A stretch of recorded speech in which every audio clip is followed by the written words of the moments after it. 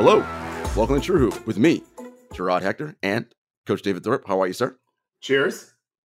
That was a quick one. And founder of True Hoop, Henry Abbott. How are you, sir? Hey, happy Thanksgiving! We are here for a Thanksgiving potpourri episode. You know, potpourri is kind of a funny thing. You ever think about that? Like, it's just this weird basket of like stuff. Don't want it. You don't like it? Don't want like that. it. Don't want that perfume smell in No. your. No. Now, if I arrive at like someone's house and there's a bunch of potpourri smell, I'm a little bit uncomfortable. You're like, I'm leaving. Goodbye. I'm not gonna hang, but like it's it could be better. Yeah, not that into it. Yeah. All right, guys, we have Thanksgiving this week, and we hope that everybody who was able to celebrate is going to have some fun with their friends, families, loved ones, if they can. Guys, what are we doing for the Thanksgiving holiday? Let's start with you, Henry. No book writing on Thanksgiving. So I bragged yesterday in our editorial call about how our family has like Thanksgiving just down to a T, and it's so great. There's a giant house full of people, and everyone just comes and goes, and there's kids and people taking naps and people being loud and whatever. And so in a way, I feel like it's my favorite. We usually run the 5K, and then we go to this, right? Mm-hmm. Perfect for me. As I was just explaining to you, though, I think I just got mono. I haven't eaten in a day. And on top of that, I put compound W wart remover acid in my eye by accident. If it was intentional, you'd be in a different place right now. If it was intentional, it would be super stupid. It was, in fact, super stupid anyway. But I think there's a good chance that I'm going to spend Thanksgiving with my whole family going to the funnest house in the world while I'm catching up on, I'm almost done with the David Beckham Netflix documentary series, which I never thought I would watch. I don't know how, when you're sick, your brain gets a little different, a little weird. And I'm like, suddenly I need David Beckham right now. So I have a lot to be thankful for, Gerard. That's the main point. Well, you get a chance to catch up on shows. Listen, nothing better than when you're sick and just binging every possible TV show that you want to watch. I think it might be what's happening for me. Yeah. And then hopefully the family will bring you back a Thanksgiving plate, I hope. Right now, I'm not hungry. Yeah. But maybe tomorrow is a whole new day. Maybe I'll feel all better. Maybe I'll just go. Maybe it'll be great. All right. But I think I'm potentially a little contagious. I don't want to get like a delicate older person sick, And Henry, we know what a kind person you are. Not everyone thinks that way, Well, this is the other thing. Okay, mono. My high school understanding mono was basically it's the kissing disease, right? You get it from kissing people. Mm-hmm. Clearly, it spreads more ways than that because everybody fucking gets it in my world. Like we've had it. And not just people who are dating. It's not to be trifled with. It's not to be trifled with. Correct. Although I don't recommend compound W for it in any way. In your eyes? Definitely not in your eye. I'm just a dumb ball coach, but I'm pretty sure I'm right on this one. Sounds to me like you might be a doctor. Yeah. I'm not a doctor, but I play one on TV. David? Hey, kids, don't put acid in your eye, all right? It's just like a little tip for the holidays. Yeah. A little tip. You know that the emergency room at like animal hospitals and like hospitals, like the day after holidays or like holiday nights are like their busiest time. Surprise. Yeah. Because, all kinds of crazy things happen on holidays. People be stupid. Yeah. Mm-hmm. Yeah. Weird stuff. David, what's going on Thanksgiving Day? It's, we've had some festive holidays with all of our parents alive and 25, 30 people here. It won't be that, missing two dads. And my son is away with his team. He won't be able to come. But I'll have one nephew, one daughter. I think the nephew's bringing a friend. Both our moms will be here. Mostly, I think one of my sister-in-laws can't come. So it's just my wife and one of her sisters who lives here. And I stay the fuck away. Mostly will be outside. I think it's going to be maybe high 60s, low 70s, which is incredible. Not always the case in Thanksgiving. And now they've roped in, conscripted is the better word, my daughter. She is going to be in the kitchen with them. And basically my turkey day is full of no's. No turkey, no football, no TV. I'm going to hang out, I think, with my mother-in-law's son and my mom who can't stand long. They're both in their 80s. And just be thankful for a day of not having to watch basketball. I love watching basketball. I was up at 6 this morning doing it. I was watching at 12:45 in the morning. So I got a 5-hour and 15-minute break, and I'll do it all day today. College games, pro games. I'm not going to do it tomorrow. No. I'm not going to open my laptop up one time, and I'm going to do as many, what else can I do, honey, questions as I can possibly ask, because I'm a fortunate man. And If I can steal a few extra minutes with my daughter, just hanging out because I haven't seen her much since she's been home, I'll do that too. Yeah. How about you, Gerard? I know you're cooking up a feast. Make sure you're serving lots of drinks too, David. I got to pace myself. I'm an old man now. I can't do it early. And I think my daughter is in charge of sangria. I said, Rachel, first of all, this is my home. You are a guest. You don't live here anymore. I thought we got that straight when you went to college. You now come back to visit. This is not your home. Secondly, stop boxing me out, Dad. Right. Right. Yeah. It's called Torpedo's Bar for a reason. And I used to really take some time to do sangria, but when she said she wanted to do it, I could not have been happier. I won't probably be drinking it, but because it'll be for kids. Not that there's any kids here. It'll be for kids. It'll be the 22-year-old version of what sangria should be. And I didn't offer any ideas, and she didn't ask for any. I have a really good añejo. Do you guys remember the movie The Three Amigos? Mm-hmm. So there's a tequila called Three Amigos, and their añejo is fucking delicious. And so I normally save it for special occasions. Not that it's so fancy, but I do love Martin Short, Steve Martin, and Chevy Chase. So I think I'm just going to stick with that. But I got to wait till like dinner time. I can't do it. Yeah, I hear you. Water until then, and tea. Well, yes, as you mentioned, David, I will be cooking up a storm. Karen and I will be. I picked up the turkey today at the local. How big of a turkey?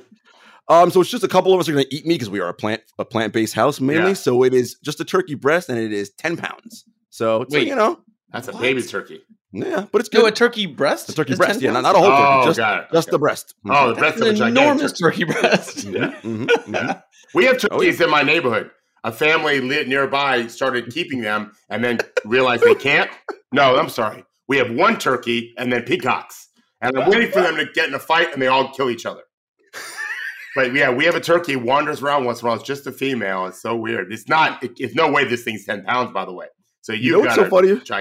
I got a gigantic one. You know what's so funny about this, Henry? Obviously, everyone who listens to the podcast knows that David lives in Florida. If you just dropped into this right now and David said turkeys and peacock, 99% of people would say, I bet he lives in Florida. Because no other state in the world, the stories like that happen. The turkey thing is not usual, but peacocks are no gem, by the way. They're a pest bird. They're beautiful, but they're a pest. But they eat snakes, so that's... Do they really? Realized. Oh, yeah. I like that all of a sudden. I was like, ooh, I don't like peacocks. I fucking hate snakes. If you told me they ate snakes and spiders, I'd buy one. Yeah, it's like the enemy of my enemy. Yeah. So you're making turkey, and what else are you making? Turkey. Yeah. Well, give us the whole. Give us the. Take your time with the whole. Fancy listen, man. Oh yeah. I want the whole cordon bleu rundown. Butternut squash soup. We are doing a cheese board with our Blanc de Blanc course, right? So that's first. Then the butternut squash soup with a white wine. Then the risotto and turkey and vegetables. The vegetables will be broccoli, parsnip. What else did we buy? Some other vegetable, possibly zucchini. And then we will, of course, have, we got different 2 wines for that. We have a white Chocolina, which is delicious. Red, a lovely Pinot Noir from the Willamette Valley. Henry, you know something about that. That's my spot. That's your neck of the woods, Henry. That's where we like to get our Pinot from. Yeah. That's also where you got me from. Also where you got by way of England, but yes. And then pumpkin pie and ice cream. Yeah. So we're doing it up, man. No, I don't. Did you say stuffing? No, we're not going to skip the stuffing. Yeah, it's okay. I like stuffing, but it's just, you know what? Like, enough. I forgot. Buttermilk biscuits. Jesus. Oh, that's a big step. Yeah, that's key. Yeah. Are you going to be wearing an apron? Oh, yes. Yeah, good. I did not hear anything about añejo. Well, listen. So after the wine, Pioneers drink some añejo. I'm sure of that. we have single malt scotch, which is a favorite of mine, as you know. We got some bourbon as well. You know, so we'll see. Wait, see how the night takes us. Is it expensive scotch or just solid scotch? I have both solid and expensive. If you want to make a drink with solid scotch, have I not told you about The Godfather? Yeah, you told me about that for sure. You need to be drinking. It's my drink. Yeah, it means something to me personally because of my dad. But yeah, drink The Godfather with not great scotch or Japanese whiskey is really good with it too. I mean, like when you think about like all that food and drinking, that's a lot of shit to consume. I'm not saying tomorrow. I'm not saying right? tomorrow. Like, it's a lot. Yeah. That's a good. What time are you guys having your dinners? We'll start people coming over for cheese course at 4:00. So, how about you, Henry? I'd probably have a piece of toast at like noon. Yeah, exactly. Yeah. Rub it in, Henry. Maybe like a banana. I don't know. We'll see how it goes. See how the toast goes. I'll eat pancakes for breakfast probably tomorrow morning, and then I won't eat anything till 4:00. Yeah, I hear you. Gotta save room, man. So it is time, folks. We do a little Ask Coach Thorpe. It's one of our favorite things. So thank you guys for sending in questions. Remember, if you want to do Ask Coach Thorpe questions, send the questions into truehoop@truehoop.com. That make them appropriate, by the way. No inappropriate questions. Send them into truehoop@truehoop.com. That is TRUEHOOP @truehoop.com. All right. Our first question, David. There was recently an article in The Athletic about the OG effect, and not OG Anunoby, like OGs, that we all know from the Heat and Udonis Haslem. The article also mentioned DeAndre Jordan with the Nuggets. Which teams or what teams have someone in that capacity, and what teams need this more, and who could fill this role? Oh, boy. So I make a point of not looking at the questions because that's not an easy question to answer off the top of my head, although I do have one because I saw him last night. Really, one of I'll tell you a funny story about him. So I was talking to a player last year, and I had never met him before, but he played for the Pelicans, and he came over to me. I've never met this man. His name is Garrett Temple, and he gave me the warmest hug. And I'm like, Garrett, have I met you before? He said, no, but you're the Godfather. I'm like, what do you mean? He said, he pointed to Ryan Pannone. He's like, this is my dad. You're the Godfather. He said, I've loved this assistant coach so much. So we sat down and chatted. This was before they played, I think, Denver. And I said, we were talking about how I got my start, and he asked about Udonis. And I said, I think he's the highest paid assistant coach in the league because he doesn't play. He's like, Coach, I'm the highest paid assistant coach in the league. And so I talked to him yesterday about it. And then I spoke to some Raptors players. He plays for the Raptors. They played Orlando last night. I went to the game. And I just, nothing but the most positive things you could hear. James Jones, I think, is out of the league right now. He served that purpose for the Pacers. And I have been told by people connected to Indiana that they miss him. Now, they're scoring a lot of points. They're not playing defense. James Johnson, yes? Not James Johnson. Sorry, yeah. Okay. James Jones runs the Suns. Yeah, James Johnson. So I was surprised when I heard that last year, what an influence he was and how much they missed him this year. I think every team could use – it's not so much teaching them the game, although if they can, great. It's more professionalism at the very top from guys that have been around a long time and have lots of stories to tell. Most of these players love the history of the game. My experience is that they love the history of the game, even if they don't know it great. I was just talking to someone the other day, a young player, like 21-year-old, and he knew 3 or 4 players that have been out of the league 5, 6, 7 years, but they played NBA 2K, and they love the game. And so Garrett Temple and Udonis and JaVale and whatever, man, they played with some great players that had some great stories. And as long as it's getting them towards professionalism, which means showing up early, staying late, taking care of the shit you're supposed to take care of, it really is a drag when you don't do that. You can be late once. If you're late more than once, it's a pain in the ass. That's what high school is for, and a little bit in college, unfortunately. At that level, Henry has written extensively about LeBron, and we talked about it. It does detract from everything when you're dealing. I mean, just like we would in this business. Imagine if, like today, I was a little late. Imagine if I was always late to come out of pod. It just sucks. It's just disrespectful.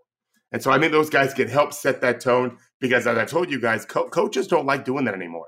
Ime Udoka is good. I think there's probably 5 or 6 we could all probably name that are good at holding guys accountable. They mostly want the players to police that. And I think that's what these OGs are good for. And I was saying to Drod before the recording, I was like, like if you look at Eric Spoelstra, I mean, obviously he's a great coach, but like he dresses a little weird. He's kind of this, like, he's Portland. A little, like you don't want to listen to him. But it's a lot better to listen to him if Udonis is standing behind him. Like it's a great point. It's and I think to your other point on that, just the listening thing, you're already listening to the coach about matchups and adjustments and strategies. Do I have to talk to you about being on time in the bus? In the fucking bus. And all the other shit, and just, not showing up drunk to stuff and not bring, when family is supposed to be team only, you bring in family. And that happens, by the way, not infrequently. We all know the Kareem story about his dad. Mm-hmm. That was a rare exception. That isn't so rare in the NBA where players kind of skirt the issue. The OGs can come in and help that. Like, hey, we all wish we could bring X, Y, Z. And we don't. You got to respect that. No. I think that's good. It's a good article. You guys should read that. John Hollinger wrote it. It's in The Athletic. And Garrett Temple is wonderful. He played for the Nets, so I got to know him really well. I met his dad, College Temple. Really? You guys know, Very famous player, was the first black player to play at SEC. Louisiana State University. Yeah. He debated David Duke. Yes, that David Duke, KKK. Yes, on the. Oh my God. Collis he's an impressive this? man. This was in the 1970s. Yeah, early 70s. Man, yeah. I wonder if that's on video. I don't know, but Collis is an impressive man. Hey, look, his son, yeah, amazing. And so, I feel like you can't help but be the right son if that's your dad. His son could be commissioner. He never will be commissioner of the league, but if Garrett wanted to, he would help the league a lot. Like he's that kind of person. Yeah, he is wonderful, wonderful guy. Yeah. President of the United States would be great too, by the way. We'll take it. Smart dude. On Monday's show, David, we talked about Cade Cunningham, Scotty Barnes, and Evan Mobley a little bit. Those were all players in the 2021 draft class. Yeah. Right now, and no, it's why you don't look at the questions. Who are the top 5 players in that draft class? Well, I can think of 4 off the top of my head pretty quickly. The 5th, I think, is more of a challenge, although most people would say Franz Wagner's in the top 5. He's been really bad this year. He has. But Şengün is on the list. Scotty and Evan Mobley lead the list. So there's 4 right off the top. Franz probably is 5th. And what order? Barnes has not been playing as well the last 10 days, but has been spectacular over the course of the season. The trend is a little coming down. We have a long season to go. Cleveland is playing well, and Mobley is a big part of that, obviously. They're the top 2. I would put Şengün right there with them. He's been just fantastic.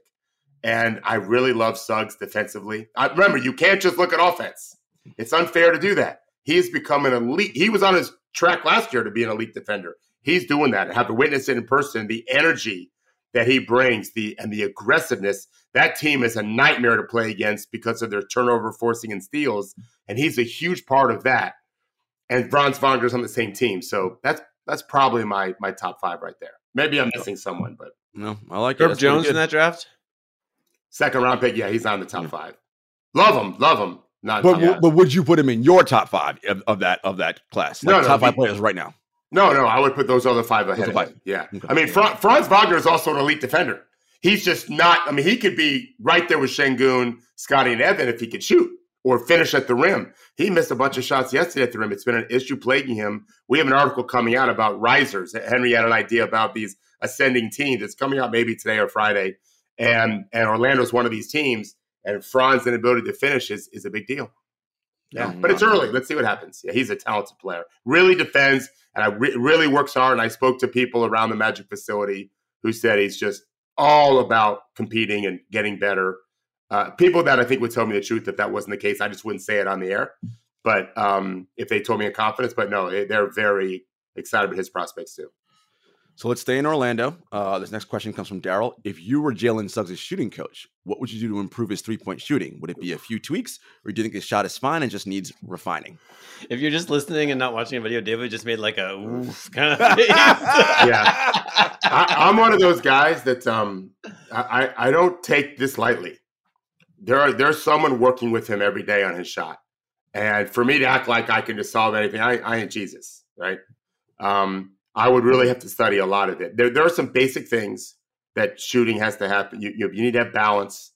You have consistent follow through, a consistent timing. Amazingly enough, guys sometimes release the ball. If you started a stopwatch, the millisecond they began their shot and then stopped it, when the ball finally left the final fingertip, it would be a different time by a couple, and that's a problem. 1 millisecond, 2 milliseconds. So I have to study all of that. But that does become a good foundational thing. Where's your balance? Where's your consistent shot mechanics? Are you better going left, going right, mostly catch and shoot? Are you a 2-foot guy? Are you left foot, right foot? He's a right-handed shooter, so left foot, right foot shot, 1-2 shot. I would look at all those things, and really part of this is shot selection, but also not just shot selection in terms of where are you on the court and are you doing it off the dribble, but also are you sometimes going off your right foot when you don't have to? In other words, left-right shot, great. Right-left shot, if our right-handed shooter is not as good. Almost no shooters are better off going right foot first when they're right-handed, but some guys do it. If you think of, remember John Salmons? Mm-hmm.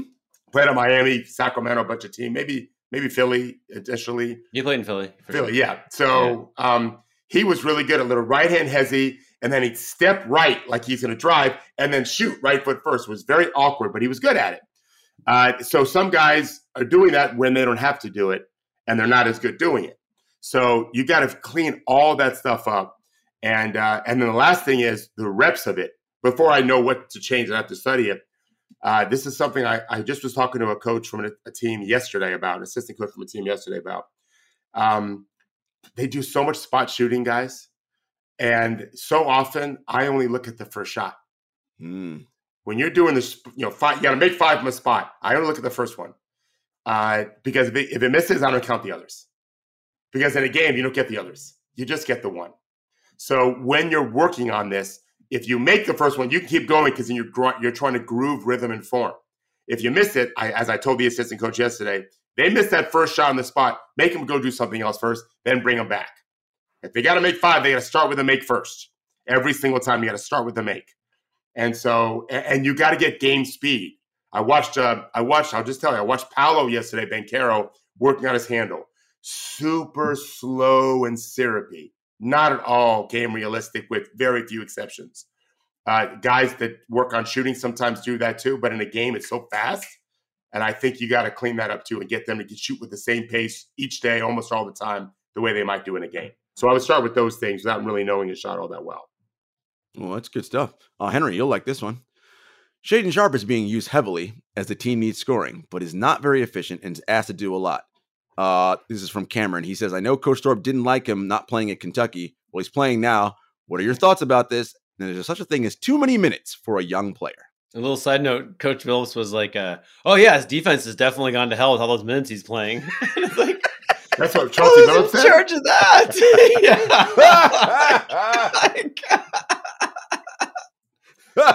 What a great question. That's not a direct quote, but it was. Oh, okay. He was definitely like his defense is suffering from playing such long minutes. It's really a great question because, it's when you play that many minutes. I mean, Chauncey's not wrong in the sense that I think they just get distracted with so many different things. The highway is speeding, and I do like narrowing their focus some and finding some foundation of success. I think he's having a little success offensively. I'm not sure where. Is he shooting okay? I don't watch the irrelevant team, so I will at some point. I will. I mean, Henry, you don't want to be relevant yet. It's not offensive. You don't want to be relevant. Henry's so mad. He's like, oh, man, you're not watching my team. He's not mad. He's watching reluctantly. But no, they're allowed to develop their players. Yeah, he's shooting 39% from the field and 31% from 3. He did not shoot well last night. Not doing successful anywhere. I'm a big believer in finding foundational success, which is why this is going to sound boring and dry and stupid.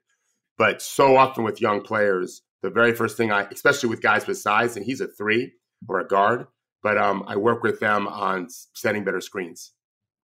As stupid as that sounds, take pride in setting great screens. Hold your screens. Don't get illegal screens. And then once you're good at that, how to maneuver, whether it's short roll, whether it's roll to the rim, if you're a big, whether it's pop, right? Once you're good at that, you can ghost better, which is a fake screen.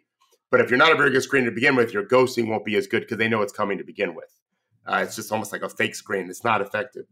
I'm a big believer in getting guys a foundational spot. I'm good at this. And then things kind of start slowing down and you can get to the next thing and the next thing. But if I'm Shaden Sharp, if I'm developing him, I'm focused on defense first, personally. Because I think offense is not going to be hard for him. He's so talented. Defense and in transition, early post-ups. He's a big dude for a wing guard. He's got some real size to him, some physicalness to him. Race and get a layup or dunk, great. If not, but the guy back as a guard, seal him under the rim, and then get out of the way because you're not any good after that really anyway. But really lock in defensively. On the ball, off the ball, it's a process, but that's why it's hard to do with a bunch of young guys because all of them, you got to pick a little core for each one to focus on. There's a lot of puzzles to put in place and not enough guys to do it. That's why they're going to lose a lot of games. Yeah. Well, there's this. He's been leading the league in minutes played much of this season. That's amazing to me.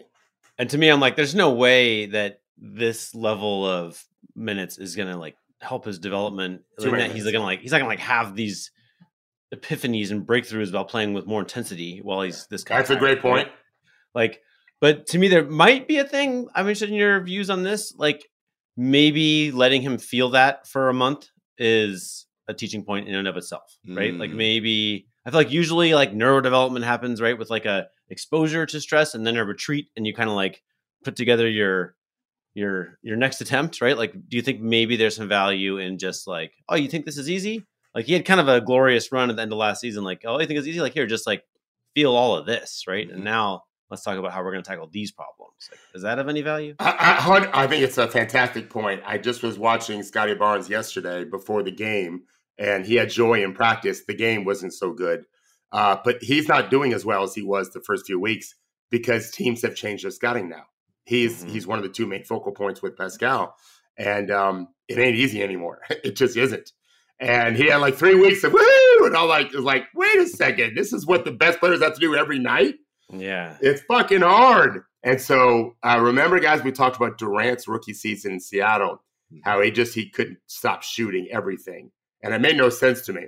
And then I thought, well, you know what? If I owned a candy store and I had a kid, the first week I let the kid do whatever he wanted, and they would never touch the chocolate again because they'd feel so sick. I almost felt like that's what Seattle was doing with KD. I don't really think that's the case, but it seemed like it was. And so, yeah, there's a real message there, like Shaden, you are terrible right now. Remember, I'm the embrace the suckiness guy. I'm the embrace the suckiness guy. Max, you want to learn to hit? This is how it happened. You have to first admit you suck at hitting. He's like, yeah, I suck at it. I'm like, okay, now we're good. Because if you think you just need a little tweak, we're never going to make it. No, you got to redo everything. We have to totally commit, blah, blah, blah. It became a huge strength for him. And so with Shaden, you got to sit him down I would sit him down with some advanced metrics. And I would pick out individual players who look like him. Paul George is a taller version. How tall is Shaden? Like 6'6"? Maybe 6'7". Maybe. Yeah. I mean, Paul George is like 6'10". He might be 7'2". He keeps growing. But there's that ranginess and athleticism. I pick a few guys and show them, and I would show them the metrics, and then I would show him the actual clips of here's what you did. Here's the silly thing you did, or the absent-minded thing, or the casual thing. All things young players do all the time. And now Jimmy Butler be a great guy. Jimmy Butler is all about motor and intelligence and picking his spots and blah, blah, blah, and discipline, impulse control. And then if he's not willing to pick that part up, that's an issue. If he is, then we're good. Yeah. Oh, I love that. This question, speaking of young players and learning how to play, comes from Ryan in San Antonio. And we talked a little bit about this on Monday, David. He asked what the current state of the point guard position is in the NBA. And he's asking because he watches a lot of Spurs games and he's intrigued, but also baffled by the season-long Jeremy Sohan experiment at point guard. Jeremy's talented, has got lots of energy and skill set, but he doesn't see him as a point guard. So how has the position changed, and how does not having a traditional point guard hurt the development of young players like Wemby, Devin Vassell, and Keldon Johnson? Well, there's a lot of things to a point guard. You have the organizing principles that a really good, I call it lead guard, can bring. That isn't just looking for himself to score. And I think Jeremy doesn't have any of that, but he doesn't have the impulse to score either, which is good. He doesn't know how to quarterback. He doesn't have the handle for it.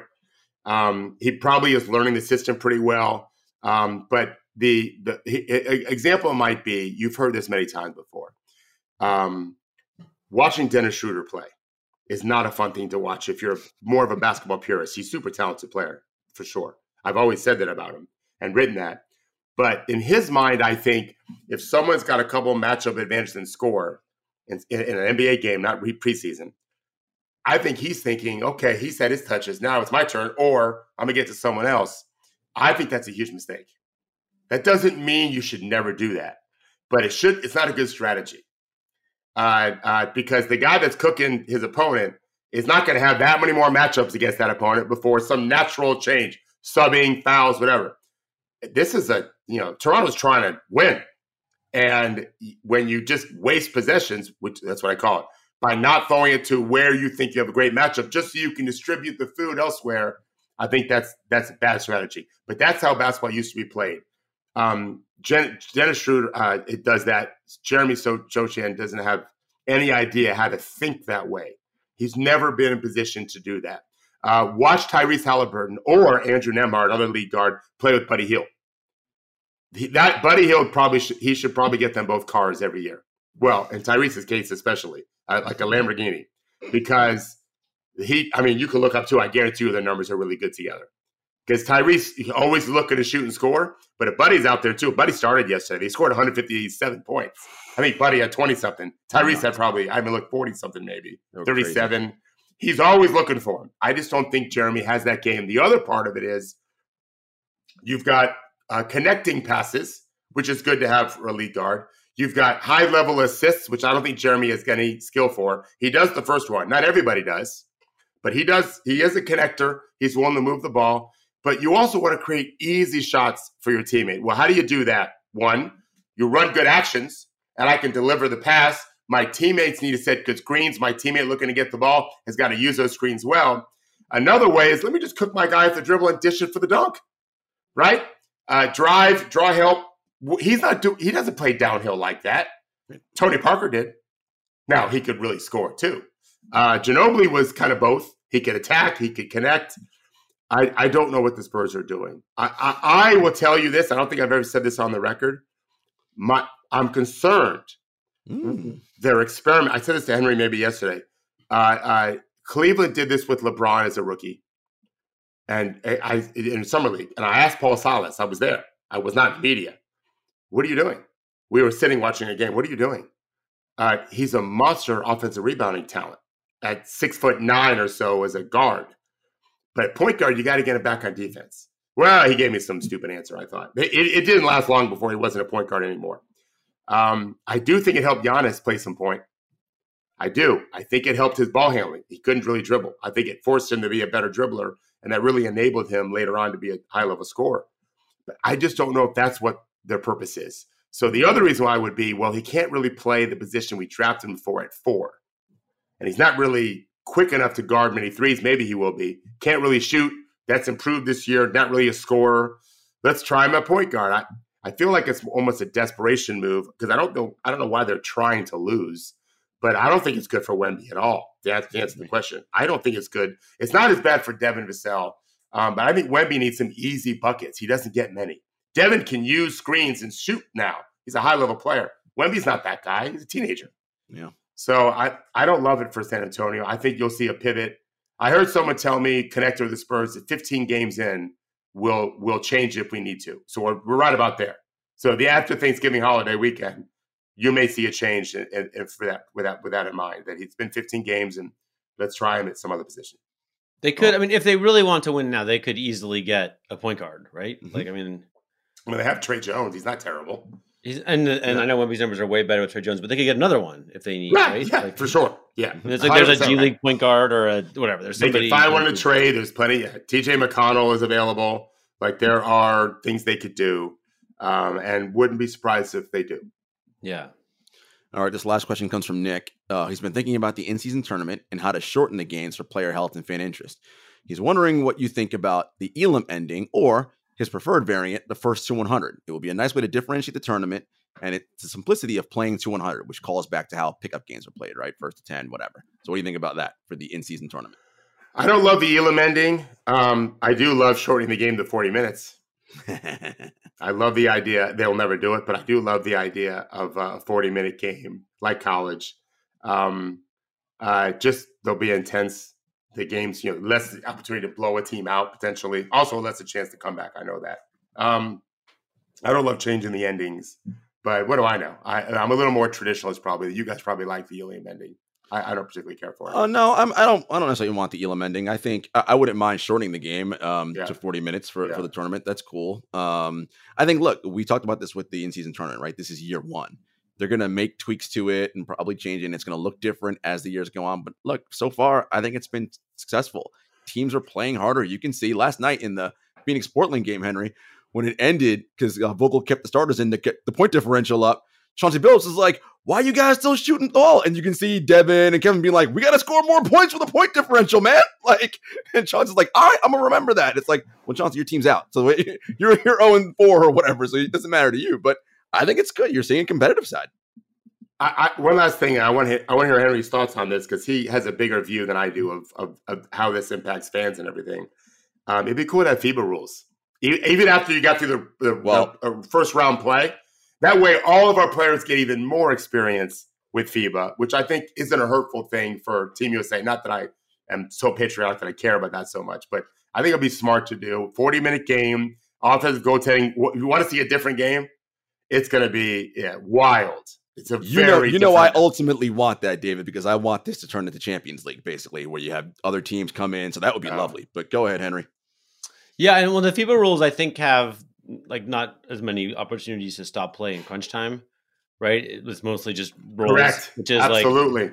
I mean, that's so good for TV, right? Like, or so good for the viewers. I'm sorry, it's not so good for the ads, right? But to me, I'm like, there's a balance there to make it appeal to fans more, and to me, like, we should experiment with that. Like, I think love that. Yeah, I think that's cool. And Gerard, to be fair, the Champions League idea is horrendous until we can get competitive. Well, it's great in soccer. Sure, for sure. Real Madrid in a real game. Yeah. You're going to have to deal with the referees. That's a whole separate thing because I worry about all of that. There's just no comparison to talent at all. No doubt. And so who wants to watch a bunch of 30-point wins with the exception of the occasional upset because 5 guys are hurt, whatever? I don't love that.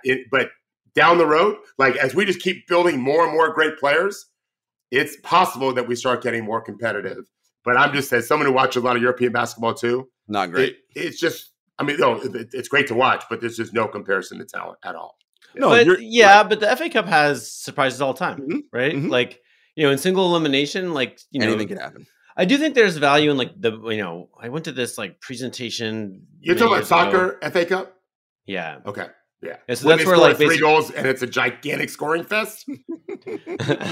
I'm just saying that like when you match up in single elimination or the NCAA tournament, when you match up like crappy teams with good teams, it's not assured who's going to win. Like in single elimination, like any one game, right? I just don't think there'll be a lot of competitive games. There will be some for sure for different reasons. Yeah. But it would be on the main stage if it happened, right? Like I do think there's like we had another question that was kind of about like under 23 leagues or whatever. I love that. I've been saying that. Yeah. But the thing is like it's not sports fans don't like things that aren't the best thing, right? And so like they just don't get it. We have a G League. It serves the purpose of an under 23 league effectively, right? Like, but like nobody watches. It's a terrible business. It's an absolute money. Everything you do in sports that isn't like the best is a giant money loser. So to me, like you probably want to have, if you're going to include European teams, you want to include them with a chance to knock off the LeBron team or whatever, right? Like, and once in a while they will, and it'll be the most exciting thing that ever happened for all. That's why I like it. Which is why FIBA rules, I think, is the way you do it, right? Make that FIBA rule so they're used to playing that, right? Like it just gives you a little bit of an edge. I will say, in season tournament, Indiana clinched. The Lakers also saw clinched. That coming? I know. Well, I believe we talked about that. Yeah, there you go. Look, I think the league would love it if the Lakers came out of the West as like right, because they know eyeballs, LeBron, huge on TV, and I would love it if Indiana was their opponent on the other side of the bracket, right? Of course, Lakers would be favored, but single elimination, and we just saw Indiana put up 160 points last night. The way they race, I guess Atlanta. Who's clearly not the team, but still, it's a lot of points. Listen, if LeBron's not feeling great that day or AD's not feeling great and Halliburton and Buddy Hield are racing up and down the floor. They beat him last year in LA. Now it's the game winner at the buzzer. So, and that would be fun. So, I'm excited. I think the tournament worked out well or is working out well. All right, guys, we'll be back after a brief commercial break. This episode of True Hoop is brought to you by BetterHelp. Hey, guys, Gerard from True Hoop here. If you had an extra hour in your day, what would you do? It's a hell of a question. Would you maybe go for a run? Take a nap, read a book, or maybe show up for a friend? Now, depending on the day, any one of those would be a great idea. Most of us spend our lives wishing we had more time, but the question is, time for what? If time was unlimited, how would you use it? The best way to squeeze that special thing into your schedule is to know what's important to you and make it a priority. Therapy can help you find what matters to you so you can do more of it. Now, I've been open in the past with you guys about this. I see a personal therapist as well as a couples therapist for my partner and I. And both are extremely helpful in developing positive coping skills and learning how to set boundaries. Therapy empowers you to be the best version of yourself. If you're thinking of starting therapy, give BetterHelp a try. It's entirely online, designed to be convenient, flexible, and suited to your schedule. Just fill out a brief questionnaire to get matched with a licensed therapist, and you can switch therapists at any time for no additional charge. Learn to make time for what makes you happy with BetterHelp. Visit BetterHelp.com/TrueHoop today to get 10% off your first month. That's BetterHelp, HELP.com/TrueHoop. Okay, so at True Hoop here, we spend a lot of time critiquing the NBA, and rightfully so. There's lots of bad things that go on. Somebody has to, Gerard. Right, that's right. That's our job. We're going to talk about dark money, doping. It's all there. That's what we do. But, I figured there are things we like. We do love the game, and we love basketball. So I figured let's talk about some things that we actually like and we enjoy about the NBA. So who would like to start first with what they are enjoying about the NBA or what they're thankful for in the NBA? I got one. Yeah. So at the end of the Sixers game last night, Tyrese Maxey attempted like an insanely difficult shot, Yes, right? Like I forget who was guarding him, but like some long defender, and he like tried so hard to escape by moving like violently to his right and then launching this kind of leaner of a three and airballed it. But what I like was like, man, like 20 years ago, no one even takes that shot. And now you have to worry about it. Like it didn't happen to go in this time, but like the work. I mean, we are watching players who have put in, we just take it for granted. I mean, it used to be Steph could hit that shot, but now it's like, I don't know, you tell me, a couple dozen, maybe more guys who are like, hey, Mike, you have to watch. You're not going to just, it used to be you would just see the release and be like, it's a fucking trash shot. But now it's like, I don't know, man. Because he has worked. They have worked. Like I respect the hell out of this. Like we are watching some of the hardest working people on the planet. And they're working on this. They're working on like hitting shots like that, and you got to tip your hat to that. Like you just do. I love it. I agree. No, you're right. I mean, it's Steph, it's Dame, it's so many guys can do that now, right? Can pull up from that level. Tyrese says he's going to pull up from there. It's pretty cool. What about you, David? I'm going to give two answers. That's okay. The first, as many as you want. So yesterday, I was studying the Magic defense. I told this to Henry earlier. And I'm watching, is it Goga Batadze? I'm watching the Magic get steals all over the place, like swarming, hands everywhere, feet everywhere. Anthony Black is deflecting things, and Suggs is diving on loose balls. But I'm looking to see where's this coming from. And I wrote this a little bit on this article that we have coming out. It isn't just quick guys gambling. The crutch of it is their organized defensive principles in the half court, in most cases, are taking away actions. And so now a team is on their third or fourth or fifth way to try to get a decent shot against these swarming monsters. And at the center of it is Goga Batadze, like just occupying the paint. The Pacers had him. The third worst defenseman in the league didn't think he was good enough. And he is now anchoring with Wendell Carter Jr. being out the middle. And expertly, I didn't see how many block shots he had yesterday. You could look. I don't think it was zero. And he's not even an athlete. He's like a Marc Gasol kind of guy. And yet is so effective after being trashed in Indiana. And then this morning at 5:36 in the morning, for this piece we're doing, Houston's part, one of the teams we're looking at as a riser, I'm studying Alperen Şengün and his little 1 foot, 14-foot floater, which is as Jokic-like as you're going to get. This elite offensive player. Both are not from America. Both are from countries that only 12 years ago had never had a player in the NBA, whatever it is. And I, as a job, get to watch guys like this, play. And then the second part is I know the truth. What Henry just said about the work, that's part of what I have to do. And I was talking last night to an NBA player, a very good player. He's sitting he shoots. His agent is sitting with me, and there's a chair in between us. He's done with the shooting workout. If you're in Orlando, you'll know who I'm talking about. I don't need to go into his name. He sits next to the agent and I between us. And the agent wanted me to share a couple of thoughts with him about how to play better, whatever. And I'm telling you, he was staring into my eyes and my mouth even. It's loud, to make sure he heard every word that I said, and was so locked in for this whatever little kernel of wisdom in the 5% chance or 10% chance I can help him. He's an amazing player. He wanted it. He wanted that edge, And then as soon as the game was over, he sent me a couple of texts. I was driving home. I'm lucky enough to be able to work with the world's best players who are desperate to be better. And most of them want to connect as a human to me, an old Jewish white dude, right? To their teammates, to their other coaches, they are overjoyed when they feel that connection from someone above them, management or coaching or veteran teammate if they're younger. I think I told you guys, I had a player tell me LeBron hugged me today. Like it meant, this was a year ago. It meant something. I have 22-year-old twins. They're all so alike. And it's attractive to have that kind of passion and that kind of purpose, you know? And they're as human as the rest of us. They're just way taller typically and more athletic. And I know, and Henry knows this because his kids are amazing. There's this age group globally. There's so many like that. And the more we celebrate them, and whether engineers or teachers or whatever, who are passionate about connecting to people, being better at their craft, building the lives up of the people around them, helping mom and dad. Like a lot of these players are so motivated to give their parents help.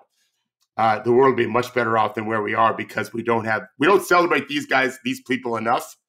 And we focus too much on the fucking terrible, terrible Donald Trumps of the world that are trying to ruin it for all of us. So anyway, that's what I love about the NBA. I love it, David. So emotional on a Thanksgiving Eve. I was emotional last night about it. Yeah. God, there's so much about this league that I appreciate and I'm thankful for. And the talent is just unbelievable right now. Everywhere on every team, there are so many good players at all different stages. And I shout these guys out all the time, but I'm going to continue to because they're going to be done playing soon. And they're going to be great ones, could come after them for sure. But these three in particular, like they still have such passion for the game and they want to work still, as David mentioned, to get better. You see it. And of course, I'm talking about LeBron, Steph, and KD. Still, that's what I thought you were talking about. Still at their 30, killing it. LeBron almost 40, right? Yeah. Still at their advanced ages with these young pups, forget nipping at their heels, biting at their knees. They're still like, we're still here, guys. you still got to battle us. We still care about this game. It's just watching LeBron care about a game against Portland. It's like, you could just probably, in-season tournament. And he literally, LeBron says stuff that you're like, oh, you're telling the truth or you're doing whatever. But listen, we take it for what it is. He's like, there are guys on my team who want to win that $500,000. We got to win that $500,000. So I'm going to play these minutes so we get out there. Because he knows if you don't play 48 minutes, they probably ain't going to win. So I've heard a few veterans say that, by the way. Yeah, they're excited about it. I told you about Phoenix last night and their whole deal. We talked about that double overtime game, Henry, where Phoenix played against Utah. And, KD, that dude wakes up just loving the hoop. They're like, KD, you played 48. I would have played 68 minutes tonight. I'm like, is that what he said? Yes, because these people just are obsessed with this game. And I love that about them, that they love it. And Steph, ultimate teammate, they love it so, so much. I don't know if I love anything as much as they love basketball, right? Like it's everything to them. And that is so inspiring to me to watch. So I'm so thankful for that. By the way, just to finish the thought on that, you said biting and not at their knees, or 7'4" looking down at their ball spot. Yes, right. Wemby's way taller than all those dudes. He sees their ball spot. Did you guys see the little clip of LeBron learning that there's a coach younger than him? Yeah, he's older than Will Hardy, the Jazz coach. Yeah, right. It had a very genuine, like, holy crap, kind of like reaction. He's been around, man. He is an old man. He's been in this league, and what he's doing at this stage, you're just like, all right, unfathomable. It's ridiculous. Yeah. So again, kudos to those three. They're among the greats. And I've said it before, but I gotta compliment the NBA when they try something and it seems to be working. Kudos to Adam finally getting the in-season tournament moving and working. It matters. The players care about it. You can see they clearly care by how they're playing, by what the coaches are doing with minutes and rotations. It's awesome. And the fans are getting juiced about these games too. And we haven't even gotten to the knockout stage yet.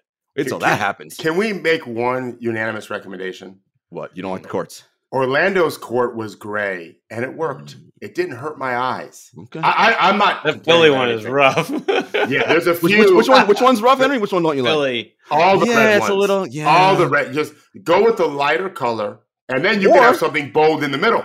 Or go, what's Toronto's, right? They go gray on the outside, dark in the middle, like black? Exactly. That's what I'm saying. Go whatever you want in the middle, but when the big thing on TV, it hurts. In person, Orlando's court looked great, I thought. Yeah. And you're right, Gerard.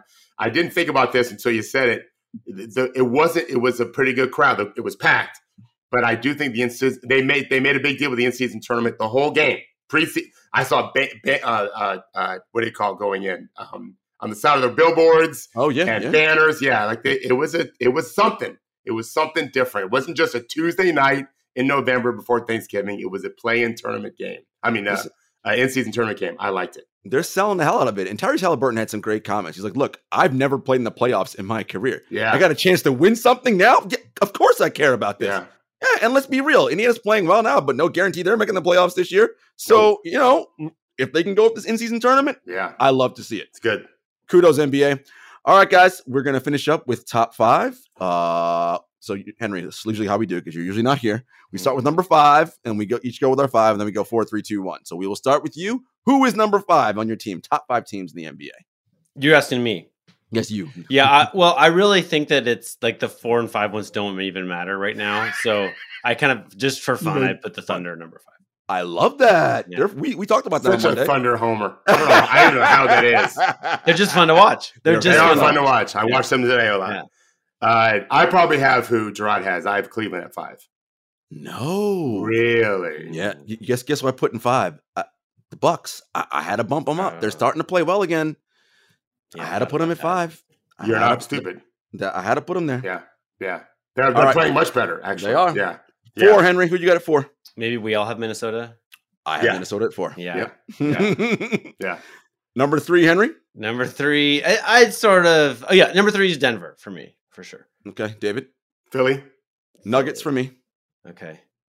Number 2 for you, Henry. Philly. We're switching. I have Denver. Yep, same. I have 76ers. We're all in Boston. We're all on Boston. This is not fair right now. Yeah. Milwaukee at 5 was, to me, it was one or the other with them or Cleveland. Yeah. And the Thunder. Hard to say. Yeah. the Thunder are fine. Yeah, I'm not crashing them. So we talked about this, David. And by the way, Cleveland won that game last night against Philly, so they're still alive in their bracket of the in-season tournament. Excuse me. Cleveland's net rating still extremely high, despite their record being poor, which to you probably means good sign. What is their record? They might be two games. Yeah, 2 games above 500. So they're not like 10 and 4. Right. Right now, there's one juggernaut. So until they can figure out how to beat Boston consistently, we have one super team right now. You ever think I know it's not like this, and coaches don't think like that, but you're like, man, Boston, you're peaking too early. You don't want to be playing this good now. We got a whole 5 months to go. You know what I mean? That's right. Who says they're peaking, right? They just need to play ball. Maybe they can play way better, right? Right, especially the second unit. Yeah. Those guys, Hauser and those guys are not used to playing a bunch. Yeah. And, just wait. Brad might have something else up his sleeve. So Cleveland had the game without Donovan Mitchell and Darius Garland. They had I think they had a bazillion assists roughly, right? To me, that's a cool way to mess with your regular season and learn about your team, right? Is okay, how do we play without Donovan? What do we do? I feel like that's I could definitely, and Donovan his body's benefiting from the break too, right? Right. We should also, to Henry's point about Boston, Jaylen Brown is not playing great. No. Yeah. And so when you talk about elasticity of that team, well, there's an All-NBA player that can get much, much better, like Tatum did 2 seasons ago. There's an All-NBA player who can get traded. Yeah. Well, I don't think they'll do that this year. I don't think so, but no. Someone's gonna. There's the way the contracts are. They're not going to be all together for long. Right? I spoke to someone, not with Boston, but that is connected very highly to them, and said that after this year, what you just said is not at all a surprise. If they don't win the championship this year, but they're not going to take any chances this year. This is what they claim. If you're not going to bed with an offer, that makes perfect sense. Yeah, right. It makes perfect sense. But so does what you said. You never really know. Yeah.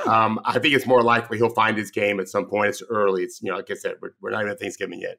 And they get much better. He starts really stroking it. They get much better. Oh yeah. They're a nightmare. And their guards are a joke.